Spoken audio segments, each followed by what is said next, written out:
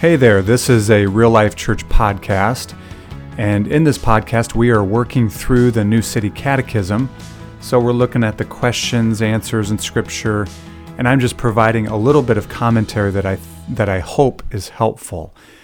Now, when I say the word catechism, many people today have an almost immediate negative reaction.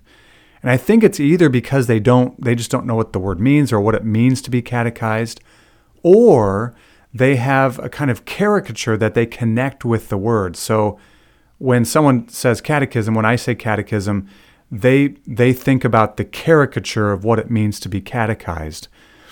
The word catechism simply means to teach or instruct orally. And it actually has been used for centuries by Christians, really since the early church, to learn and teach the foundational truths of the Christian faith. In fact, I would suggest that our present disuse of a catechism or of some kind of robust and systematic approach to learning the faith leads to shallow and weak faith.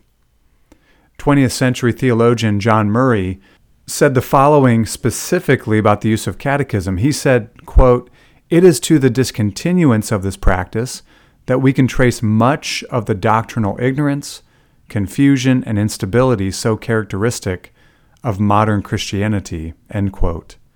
Well, I believe that statement. I believe that's true, and it was true when he wrote that last century, and it's true today.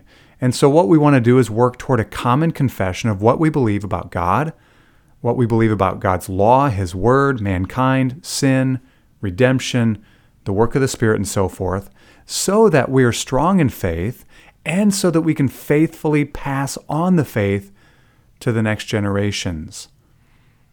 Listen to what Psalm 78 verses 4 to 7 says. It says, "We will not hide them from their children, but tell to the coming generation the glorious deeds of the Lord and His might, and the wonders that He has done. He established a testimony in Jacob and appointed a law in Israel, which He commanded to our fathers to teach to their children, that the next generation might know them, the children yet unborn, and arise and tell them to their children, so that they should set their hope in God, and not forget the works of God, but keep His commandments." So you see this in Psalm 78 here. You see this desire to know God and pass on what God has said and what God has done to the next generation. Why? So that they do so to the next generation after them. And verse 7 says the purpose for this is so that they should set their hope in God. That's the end goal. It's not just so that we become smarter or have bigger brains or memorize certain things, but it's so that we set our hope in God. So let's take a look at question 2 of the New City Catechism. Question 2 is this: what is God? What is God? The answer? There's a shorter answer for younger kids. It's simply, God is the creator and sustainer of everyone and everything. There's a longer answer, however, that expounds on that, and it says this: God is the creator and sustainer of everyone and everything. He is eternal, infinite, and unchangeable in His power and perfection, goodness and glory, wisdom, justice, and truth. Nothing happens except through Him and by His will. There is no greater thing to think about or talk about than God. There is no higher subject we could occupy our minds with. A.W. Tozer said, "What comes to your mind when you think about God is the most important thing about you." Fundamental to our relationship to God is to recognize the creator-creature distinction, and I think the essence of humility is to recognize that God is God and I am not. As such, God is not just a little above us, not even a lot above us. He is infinitely above us. He is high above us. He is the God who is most high. The God of the Scriptures is in a category all by Himself. There is none like Him. God is the creator and sustainer of everyone and everything. In other words, everyone and everything comes into being because of God and continues to exist because of God. The fact that we exist and the fact that we continue to exist is all owed to God alone.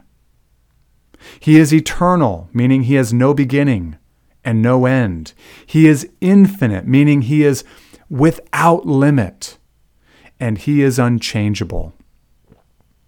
Amazingly, all that God is, he always has been and always will be.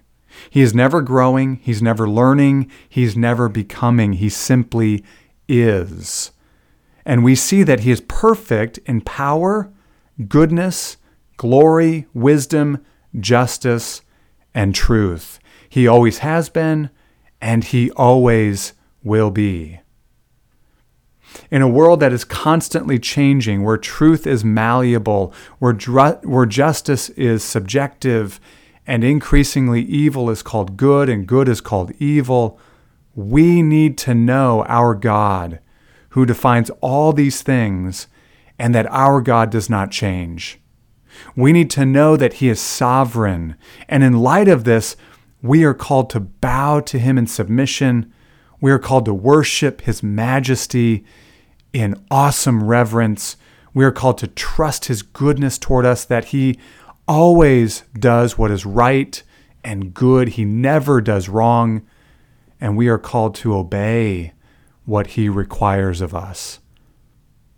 Psalm 86, verses 8 to 10 and verse 15 is the scripture that's connected with question and answer 2. And it says this: "There is none like you among the gods, O Lord, nor are there any works like yours. All the nations you have made shall come and worship before you, O Lord, and shall glorify your name. For you are great and do wondrous things. You alone are God. But you, O Lord, are a God merciful and gracious, slow to anger, and abounding in steadfast love and faithfulness." So what is God? God is the creator and sustainer of everyone and everything. He is eternal, infinite, and unchangeable in his power and perfection, goodness and glory, wisdom, justice, and truth. Nothing, absolutely nothing happens except through him and by his will. Holy Father, ground us in this high and lofty and glorious truth of the kind of God that you are, that you alone are God and that there is none like you. I pray this in Jesus' name. Amen.